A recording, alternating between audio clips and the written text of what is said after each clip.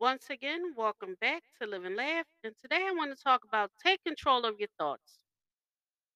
Taking control of your thoughts is not always easy. It takes strength. But just like anyone can become physically strong, anyone can become mentally strong through effort and practice.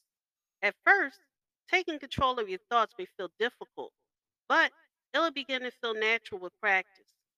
As your journey, you will find the practice of taking control of your thoughts and fixing your mind on goodness, abundance, and hope to be an integral part of experiencing the fulfillment of dreams.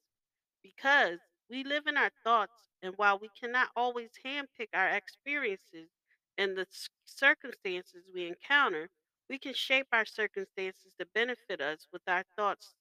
So get to it. Give this week your best. Work hard and let your purpose drive you to take control of your thoughts and move with joy. There's magic in your bones. Thank you for listening. If you know anyone that can benefit from this, go ahead and share it.